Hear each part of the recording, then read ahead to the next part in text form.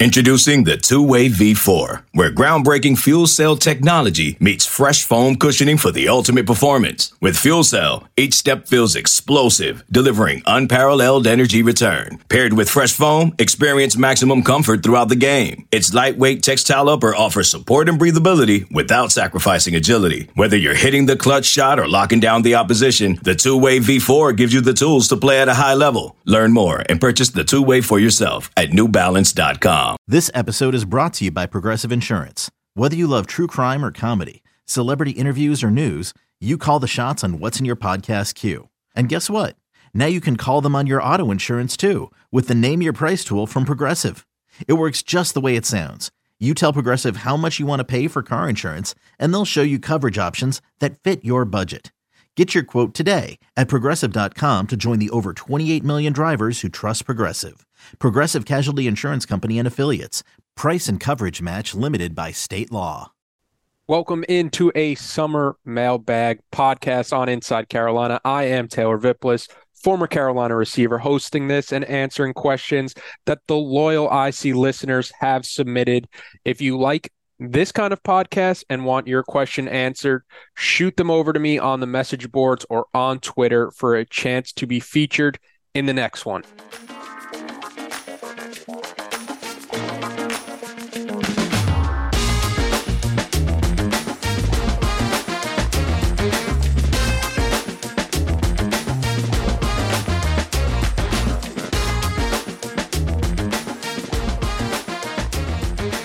I appreciate anybody that sends in a question, and I appreciate everybody, of course, listening or watching this on YouTube right now, rocking with me. The first question up, this is a two-part question from two different people, but they have the same answer. It's who will be Drake's go-to wide receiver this season, and which offensive playmaker besides Drake May will make the most impact this year? I'm starting with this one because it's what I am the most confident in. Drake's go-to wide receiver this season will be Tez Walker. My boldest take entering the season is that I think Tez Walker will easily be a first-team All-ACC guy by the time the season ends. You look at the reports out of Chapel Hill, and they are that he looks to be the most complete wide receiver that they've had in quite a while. The best comparison that I have for him in recent Carolina history for his body and his athleticism, he's a bit taller than somebody like De'Ami Brown, I'm pretty sure, from what I've seen. So I would go more towards somebody like Anthony Ratliff Williams. But the biggest difference between him and somebody like Rat is that Tez Walker is a lot more polished as a receiver, and he's going to stack a lot more consistent days in comparison to somebody like Anthony Ratliff Williams, who was switching over from the quarterback position. And when it comes to Tez Walker, do not be fooled that he's coming over from a small school in Kent State. Instead, this is your opportunity now. I know the Inside Carolina fans are smarter than the casual college football fans, and they're listening to this podcast and they're getting this analysis from Inside Carolina, the best site, in my opinion, on the 24/7 Sports Network. They're a more informed fan base than other fan bases. This is your chance, the listener, to tell your friend who might not be as in tune with Carolina football, hey, watch out for Tez Walker. And the guy's going to be like, oh, who's Tez Walker? Who's Tez Walker? I'm telling you right now, we are buying low on Tez Walker right now with the recent numbers that receivers have put up while at Carolina, where before 2019, when Mac Brown returned to Chapel Hill, UNC had 3,000-plus receiving yards, single seasons in school history. It was Hakeem Nicks in 2008. It was Dwight Jones in 2011. And it was Ryan Switzer in 2016. And since Mac Brown has returned, in 4 seasons, it's been done 5 times. Josh Downs did it twice. De'Ami Brown did it twice, and Daz Newsome did it once. You have Phil Longo, who moves on from Carolina as their offensive coordinator. He takes the same role at Wisconsin. But the last time I checked the depth chart, Carolina still has a Heisman caliber quarterback with Drake May, and he's going to have to throw the ball to somebody. I love Tez Walker's potential in this offense between his long frame and his speed at his size, where I think he covers ground quickly with long strides. Tez Walker, first team All ACC, book it. The next question comes in. Real time. Similar but different. Drake is amazing, but after Downs leaving, will any of our receivers be up to the task? Listen, there's a lot of worries with this UNC team, with how they finished last year and how that team projects this year, where you have a quarterback like Drake May, but you aren't this surefire ACC championship caliber type of team. So I'm of the opinion that, yes, there are things to worry about for sure. And we'll get to some of that later. The wide receiver position is not on that list because this past offseason, Drake May told the coaching staff, and the coaching staff told the NIL collective, which has become a arm for Carolina recruiting. Drake May told, I need starting caliber wide receivers to compete next year. And Carolina went out and they identified that talent, Tez Walker and Nate McCullum, and they got them to Chapel Hill. They got them for a reason. I don't believe this is let's see what we have. Let's see out of training camp who's starting, because, spoiler, it's going to be Tez Walker and it's going to be Nate McCullum. And I've already said my piece on Walker. So the thing that people have to remember and realize about Nate McCullum is that he was at Georgia Tech last year, Power 5 school in the ACC, a Power 5 school that beat Carolina. He was Georgia Tech's leading receiver with 655 yards. And Georgia Tech had a revolving door with 3 quarterbacks last year. And that's hard for a receiver to build chemistry and get that timing down when week in and week out, it's a different quarterback. Now you go from that situation where he was already pretty good. He was 11th in the ACC, averaging 65 receiving yards per game against Power 5 competition, to a situation now where you're playing with one of, if not the best quarterbacks in all of college football. Real time. Next question. We're sticking with the offense. Somebody asked, TV, who do you think takes the first snap at running back in Charlotte against South Carolina in September? That's a tough one. I want to say with everything in me that it's going to be Caleb Hood. I see him as having the most upside of any back currently on the Carolina roster. The problem with Caleb Hood is that the best ability is availability, and with him, that has been a major issue since he's been on campus. It's a crowded backfield, and the staff is hoping that camp will be the thing that begins to separate guys from the bunch. Marion Hampton was the name out of camp last year. George Pettaway was the name out of camp last year.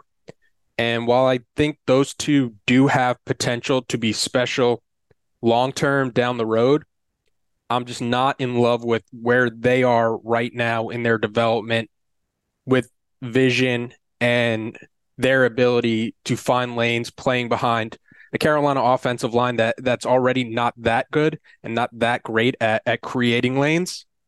So I think you have to go with somebody more experienced, somebody with more vision, somebody like Caleb Hood, somebody like British Brooks, who will be an option, although he's coming off a major knee injury. And then you have Elijah Green as another back worth mentioning. But all things equal, if this was Madden and you could just turn injuries off, Caleb Hood would be the guy with everything he brings to the field as a runner and a pass catcher out of the backfield. Mail time! This is a pick your choice what side of the ball you want to talk about. But for UNC to be their best, what position group will have to improve the most? Thinking about this one, I thought long, I thought hard about this one. This is between the offensive line and the defensive line, with the old adage that football is won in the trenches, and both of these units have been largely underwhelming since Mac Brown has returned to Chapel Hill and has taken back the Tar Heels. Ultimately, I sided with the defensive line with how bad the defensive side of the ball has been. And I'm saying that the defensive line has to improve the most, and it's an incredibly low bar to improve from. It's a high jump for people that know track and field, and the bar is maybe half an inch off where the mat is. Because I tweeted it earlier in the week, but it's really fascinating to think about how much pressure the UNC defense is under this season to just be average with a quarterback like Drake May.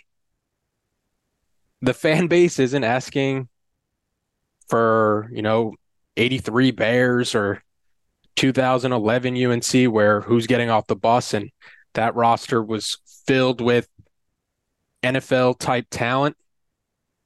Most fans are just asking for an average defense. And with an average defense and a quarterback like Drake May, you're going to win a lot of games. An average defense and Drake May, your ceiling probably goes from 8 wins to 10 wins, which it should be 10 wins when you do have a generational quarterback like Drake May, who's a consensus top 5 pick for this next upcoming NFL draft. And the standard for Carolina football, although it hasn't been one that's has been reached recently since my team in 2015, where we were able to get to double-digit wins, and you have a quarterback like Drake May, which is a huge catch. It's why when fans say last year you would have taken a 9-win season, yeah, before the season you would have taken a 9-win season, but when you see how the season plays out and you have a quarterback as good as Drake May, you're allowed to change your goals and change your goals on the fly when you watch the first snap and you're like, oh my God, this is the best quarterback North Carolina's ever going to have, or the best quarterback North Carolina's ever had. And who knows when a quarterback of his talent is going to come through Chapel Hill again. You have to be able to capitalize on those windows. And that's something that they failed to do last year. Even when things were rolling and UNC improved to 9-1 and they won the Coastal Division at Wake Forest, they weren't 9-1 with Drake May.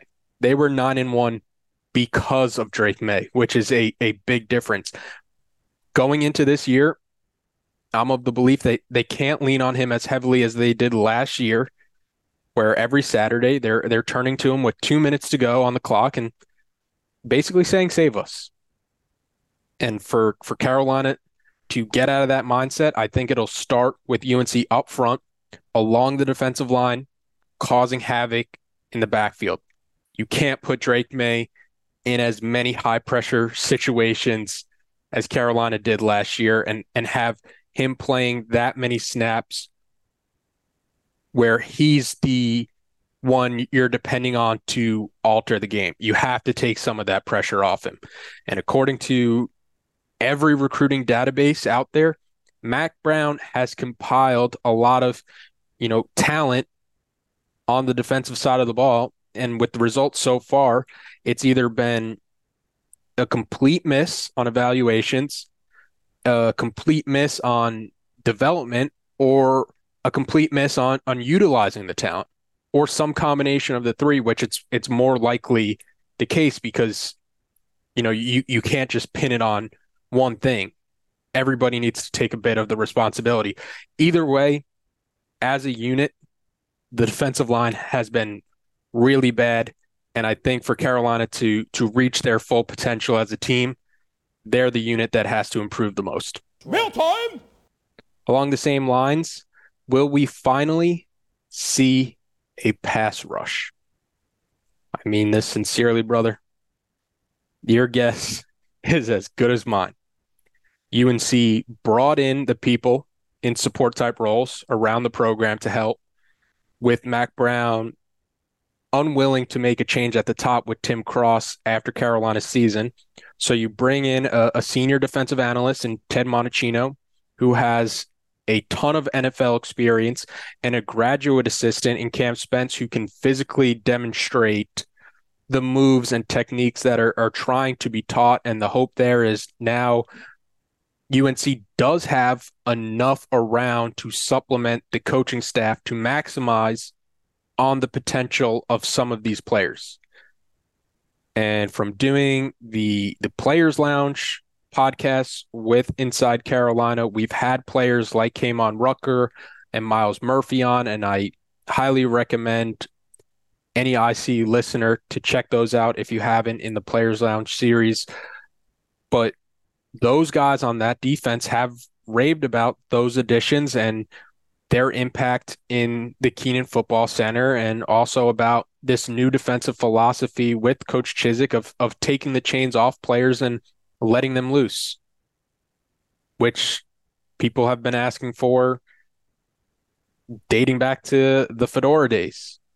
When you have a bend but don't break defense, will there be a willingness for Coach Chizik to kind of move off that and shift to more of an aggressive style of defense if he feels that the defense is starting to grasp his teachings and his understandings? And I think that's something that starts at the D coordinator position.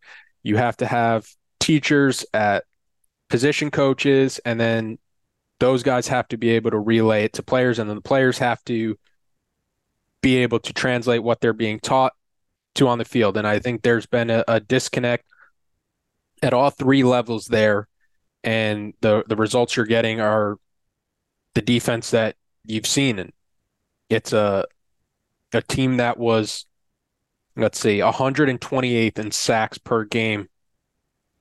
128th in sacks per game. That's out of 131 teams.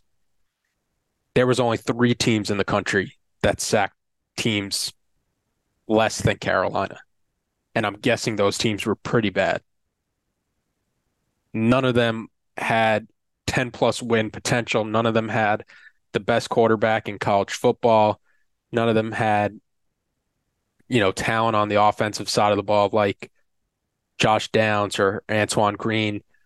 So 128th in sacks per game out of 131 teams is difficult to stomach. It's difficult to process how the production could be that low. And because of that, I'm taking a wait and see approach to believing that anything that gets said in this offseason, in the build up to the season, it is true and factual. So will we see a pass rush? We'll see. Mail time! This question comes in, the only person whose name I took, because it comes from Chris Cody, if you listen to the Dan Le Batard show.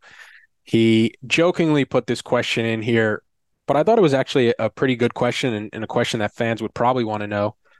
It's how much depth does Carolina have at linebacker? In one word, minimal. Outside of the quarterback position, it's the one position for Carolina that they could least afford an injury to a starter.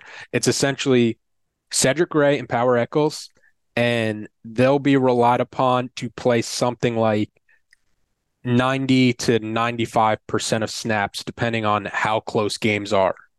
And outside of them, the depth chart is an early enrollee, Amari Campbell, and Deuce Caldwell backing up Power Echols.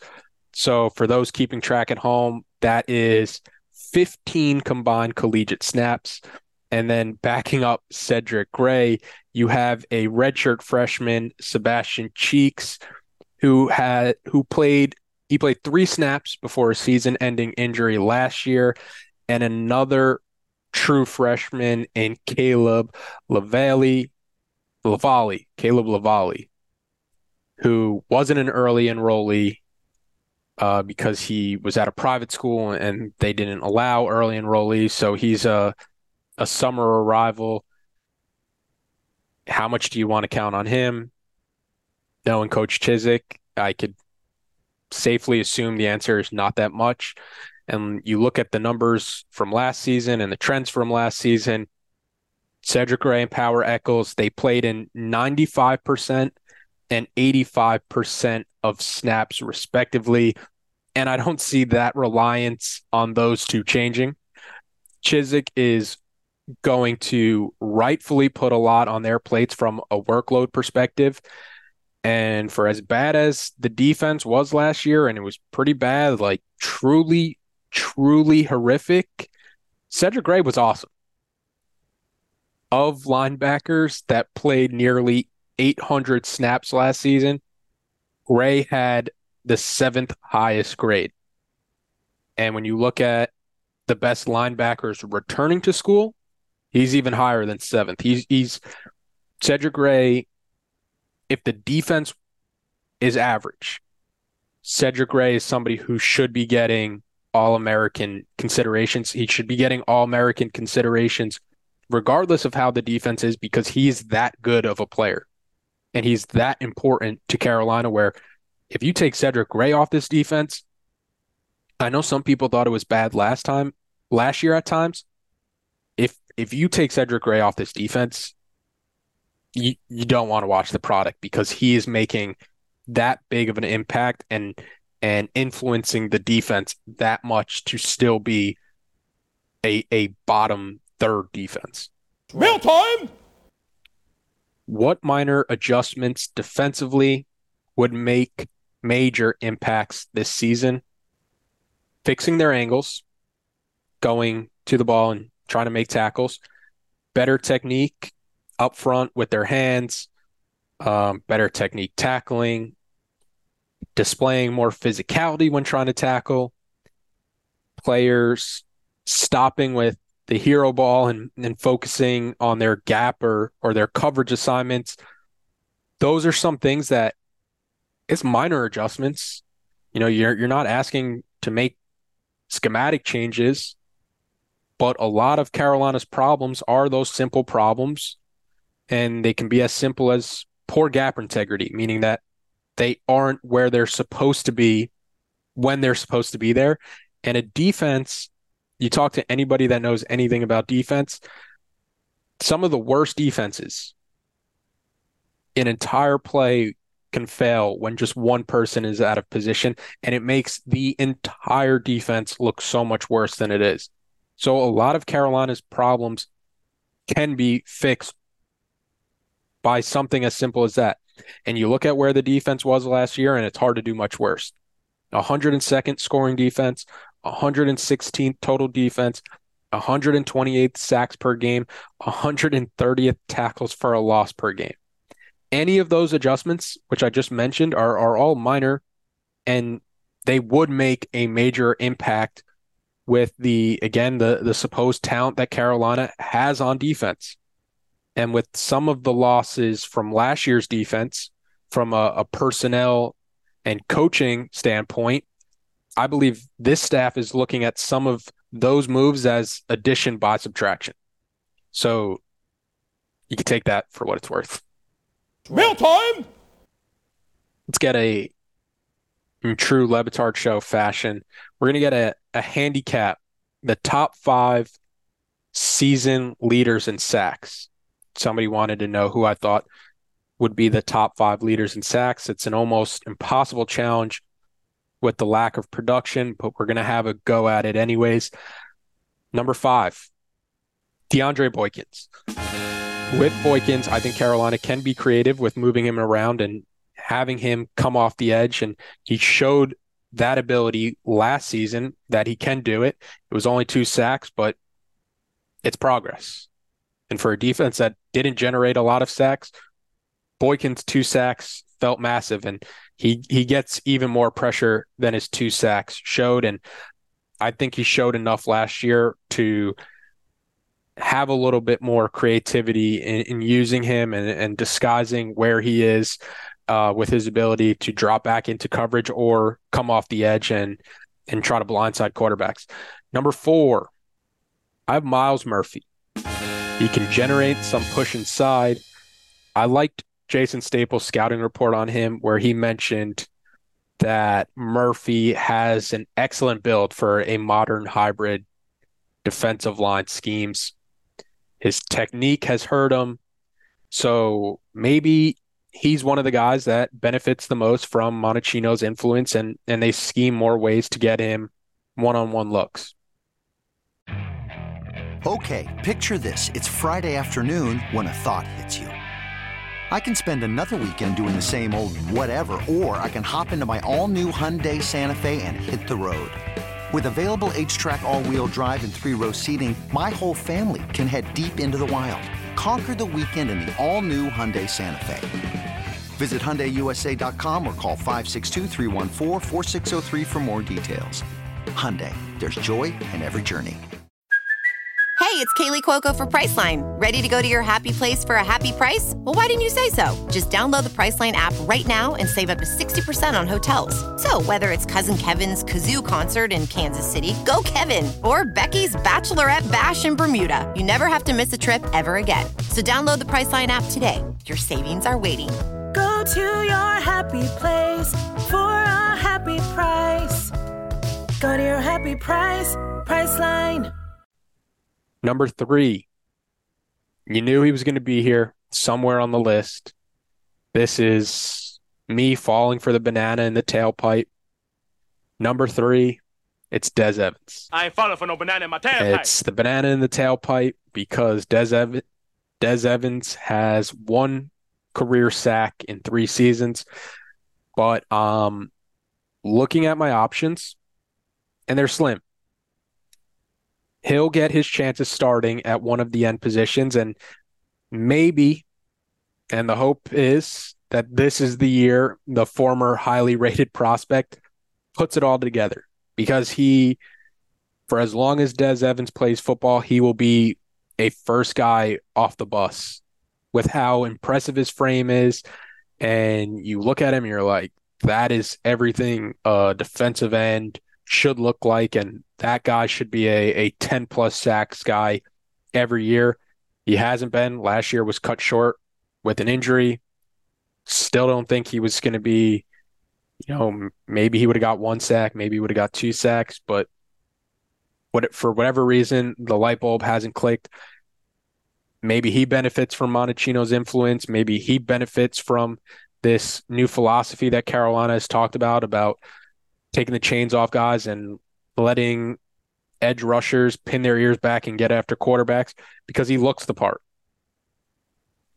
Number 2, he's a newcomer to this Carolina team, but he's not a newcomer to college football. It's Amari Gaynor. I'm putting Gaynor at the 2 spot because he's shown success getting after quarterbacks at the Power 5 level, transferring over from Florida State, where he had 3.5 sacks his redshirt freshman year in Tallahassee, where he was one of the Noles' most productive defenders that season in a role similar to what he was brought in to play at the jack position in Chapel Hill. Jason Staples, who again watched him at FSU more closely, has him projected as a 5 to 7 sack type guy for this upcoming season.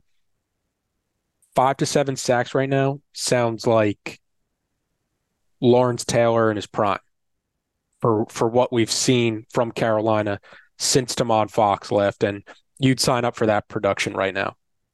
Number 1, Kamon Rucker, the Butcher.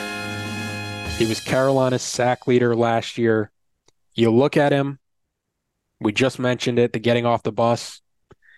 Kamon Rucker, nothing that'll jump off the page, nothing that'll make you do a double take, yet he is the only one from this defensive line unit that has found ways to make plays consistently for Carolina. I love Jason's scouting report. I have read everyone in detail. but I want to read to you the strengths from Kmon Rutgers scouting report from Jason. Country strong and plays with great leverage. Fighter who plays with aggression and does his job. Good bursts and excellent short area quickness. Regularly the first off the ball. Consistently gets penetration. Can bully tight ends in the run game. Finds ways to make plays and jumps off the tape when he's on the field. Arrives angry against blocks and ball carriers. Natural heavy hands and has continued to develop in that area. Plays sideline to sideline and pursues with decent speed and good angles. Relentless finisher. Excellent dip move to bend the edge against taller offensive tackles. Has multiple pass rush arsenal, including quality rip, spin, and bull. Puts offensive linemen on skates into backfield multiple times per game. Can play both standing and his hand in the dirt. I mean, what more do you need to hear to figure out who you put as the top handicap for who's going to get the most sacks for this Carolina team? Jason has him projected for the 7 to 10 sacks range, and he could have a Tamon Fox type season getting to double-digit sacks. I think that's possible because of the things working in his favor and somebody like Amari Gainer's favor is that they are football players first, where you watch them work, you watch them on film, and you wish that you could have 11 Kmon Rutgers out there defensively. Mail time! Somebody asked, player that the fan base overrates versus underrates for this upcoming season. For overrated, it's the players that were the top 3 players in the class of 2022 and true freshmen last year: Zach Rice, Andre Green Jr., and Travis Shaw.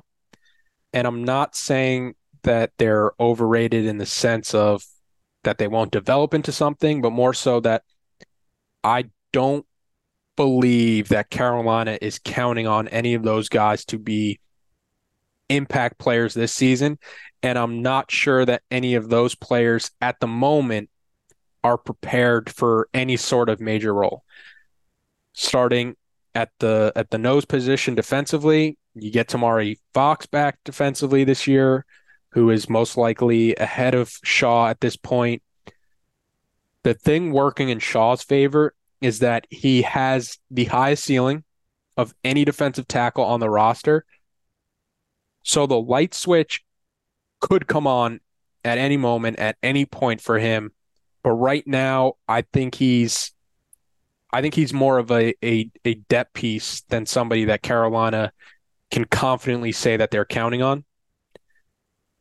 Moving to the other side of the ball and to Zach Rice, I shared a positive earlier from a Jason Staples scouting report.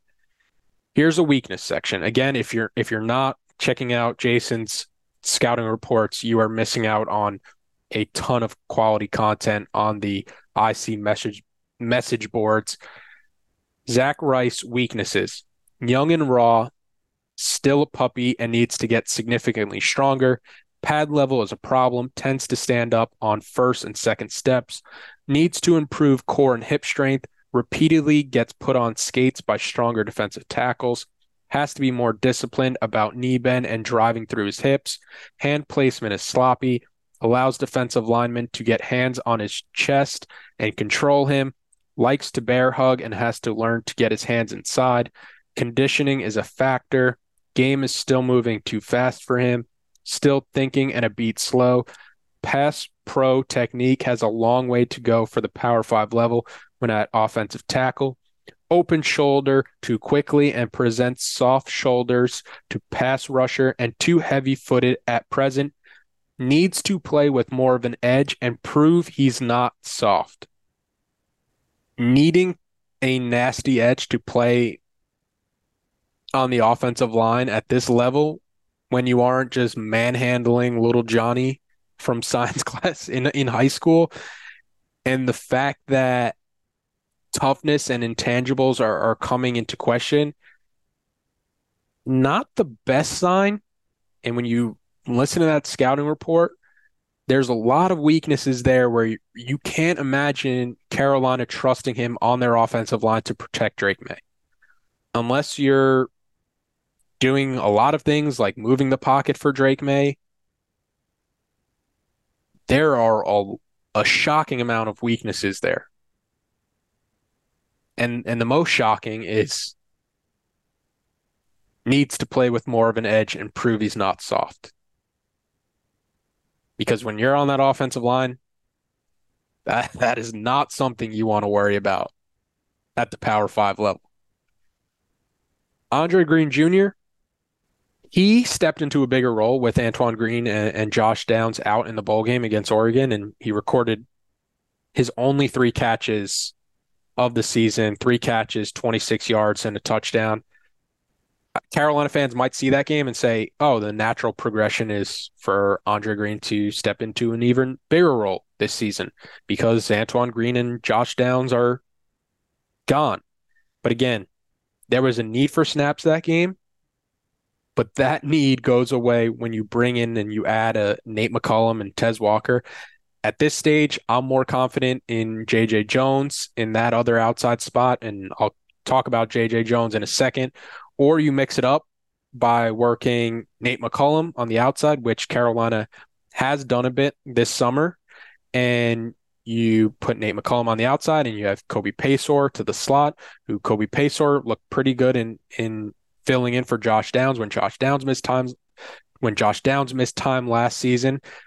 Then having, I think both of those options are a lot better than having to rely upon too heavily on Andre Green if he just isn't ready yet. And that is perfectly okay. He's going into his true sophomore season. I'll verify that right now. I think he technically redshirted last year. Because did he play enough games? No, he only appeared in 5 games at wide receiver. And it considered a redshirt year on the roster. I just looked that up to verify. It is perfectly okay that Andre Green isn't at starting caliber Power 5 level yet as a wide receiver. He did not play in a competitive conference in high school, and it'll probably be a bigger adjustment to the collegiate game. So I think the fans, when they're thinking about Andre Green and thinking about the talent Carolina already has in their wide receiver room, you have to adjust the timeline for Andre Green. And you have to be thinking of him more as a next year guy with somebody like Connor Harrell or the year after that, when you lose Tez Walker and you lose Nate McCollum, and all of a sudden there is a need, and maybe Carolina doesn't address that need in the transfer portal. Because if you don't have Drake May, okay, maybe you do see what you have in Andre Green this year. When you have Drake May, you have to go out and get him starting caliber wide receivers, and you can't take a chance on what do we have with Andre Green and let's figure it out. No, you know you have one of the best quarterbacks in college football. You need to get wide receivers that can complement him. Carolina did that with Tez Walker and Nate McCollum. Don't need Andre Green to be a starting caliber receiver right now. Again, more than okay. Underrated, I would say Kevin Hester Jr., who I mentioned Tamari Fox at the nose position, probably ahead of Shaw. Kevin Hester Jr. is also ahead of Shaw as the projected starter. And it's with Shaw, you have a crazy gap between his floor right now and where his ceiling could be by midseason, by the end of the year. With Hester, there isn't a crazy gap. His floor is pretty close to his ceiling, but he's more than a solid option. And for a projected starter on the Carolina defense, it doesn't feel as if he gets talked about. So I would have him as one of my underrated players for the Carolina football fan. Kevin Hester Jr. is probably not a name you thought about much this offseason, but he's a projected starter. On the other side of the ball, I mentioned that I was going to talk about him, an underrated player, J.J. Jones. When I was looking at the stats from last year, quietly J.J. Jones put up a 400-plus receiving yard season. Last year, playing behind Antoine Green and Josh Downs, he is a good downfield option as somebody that can stretch the field vertically. And I think Carolina is pretty solid right now going into training camp. Tez Walker, Nate McCullum, J.J. Jones. And then fill in the rest of the depth chart with the other guys that you have. Mail time! Final question. I said we were going to take 2 more questions, but let's cut this short, and then I could save other questions for other episodes in addition to questions that people send in on the IC message board, or again, you could just tweet them to me. You could DM me them or just tweet them out, and I will try to get to them. I will try to get to every question before the season. There is no off season when it comes to Inside Carolina. The last question isn't so much a question for this season, which is why I kind of wanted to answer it. What is the ideal transition plan from Mac Brown? You have to start kind of thinking about it soon. Mac Brown is 71 years old, and you see on the basketball side with somebody like Roy Williams, you kind of have to be prepared for a coach of that age to step down whenever they do choose. I'm under the impression that the initial succession plan for Mac Brown was Gene Chizik. Chizik is 10 years younger than Mac Brown. He has had success as a head coach, and he has experience in Chapel Hill. You bring him in for a few years as the defensive coordinator until Mac Brown decides to step down, and it's a pretty seamless transition if everything goes well. The problem is that everything has not gone well.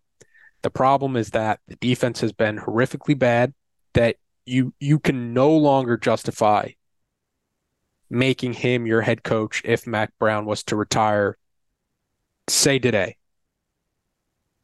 Or not today, because Carolina, with how close the season is, Carolina would be in a pinch to find some alternative. But say Mac Brown retired at the end of last year, there's no way you could justify to the Carolina fan base that the successor to Mac Brown should have been Gene Chizik.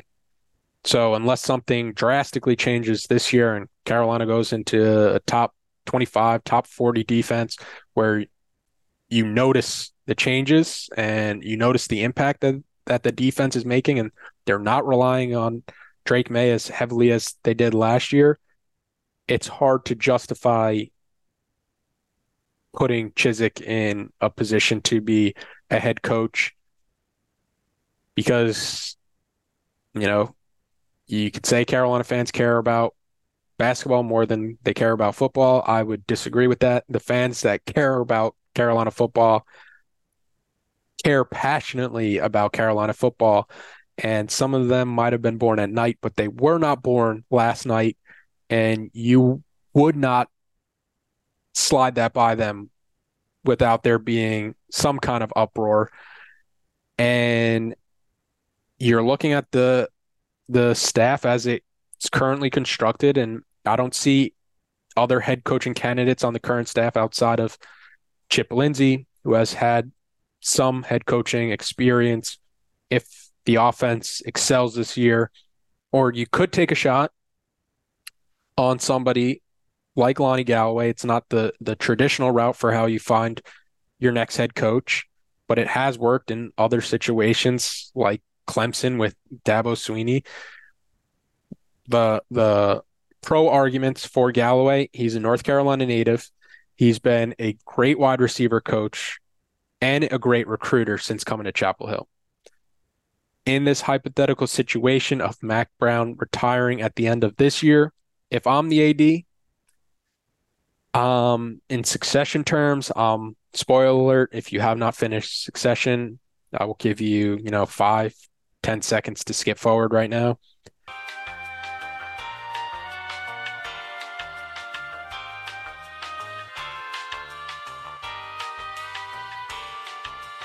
I'm Wamsganning it.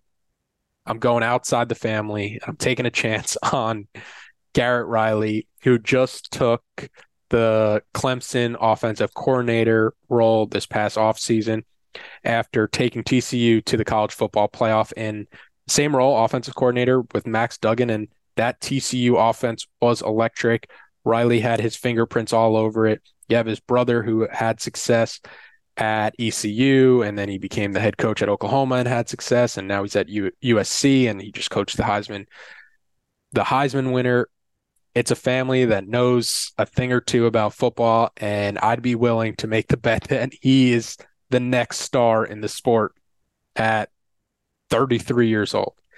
One of my biggest complaints about this UNC staff since Mac Brown has been back is that they are pretty set in their ways, with either an unwillingness to change or just being, set in their ways of how they've always done things. And maybe that hasn't been an effective way. And there's been very little to do to remedy it or find adjustments. And it's, fitting a square peg in a round hole and being shocked when things don't change. And with somebody like Riley, you'd be getting a young, fresh thinking, innovative offensive mind that could build something that feels sustainable at North Carolina, 33 years old. And you have him for, the long-term future if you invest in him now. But, Mac Brown is still the head coach of North Carolina. Big expectations this year for North Carolina with a quarterback like Drake May. You're always going to have expectations. The sleeping giant that is North Carolina. We'll see how they do this year, kicking off September 3rd. But in the meantime, Mail time! Submit your questions. Submit your questions in this board. Submit your questions to my Twitter DMs, to my message board DMs. Appreciate everybody for watching or listening. This was the Mailbag edition for an Inside Carolina offseason podcast. I'm Taylor Vippolis, signing out. Salute to you. Survivor 46 is here, and so is On Fire, the only official Survivor podcast, and we have a twist this season. The winner of Survivor 45, Dee Valladares, will be joining us every week. We're going behind the scenes of the biggest moments, the how and the why things happen, and the strategy and analysis you can only get from someone like me, a Survivor winner. Listen to On Fire, the official Survivor podcast, wherever you get your podcasts.